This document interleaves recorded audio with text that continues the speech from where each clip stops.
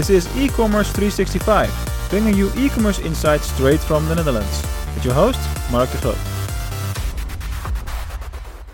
Where do you get your groceries? In the Netherlands, it's a big trend to do your groceries online these days.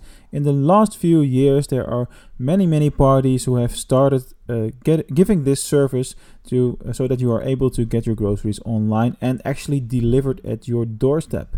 I don't know if this is also a trend that's going on in the United States, but in the Netherlands, it's so big that there are already around 10 parties which are active in this market. Actually, 25% of the Dutch people are already online grocery shoppers. So that's a new word, I guess.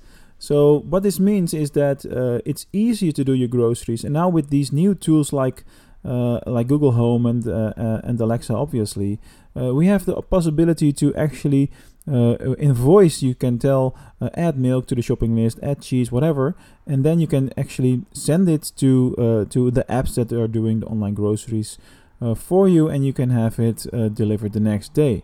So this means that it's not necessary anymore to go to the supermarket. So in the Netherlands, there are also, this is a second trend in online shopping, there are also meal boxes. This is really a big thing over here.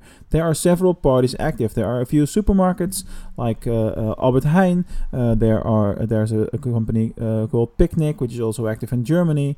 There's HelloFresh and more of these kind of companies that actually have boxed meals ready for you to cook at home.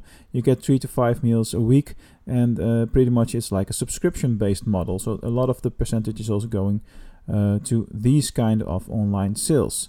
So this is a big trend over here. What about America? Please let me know.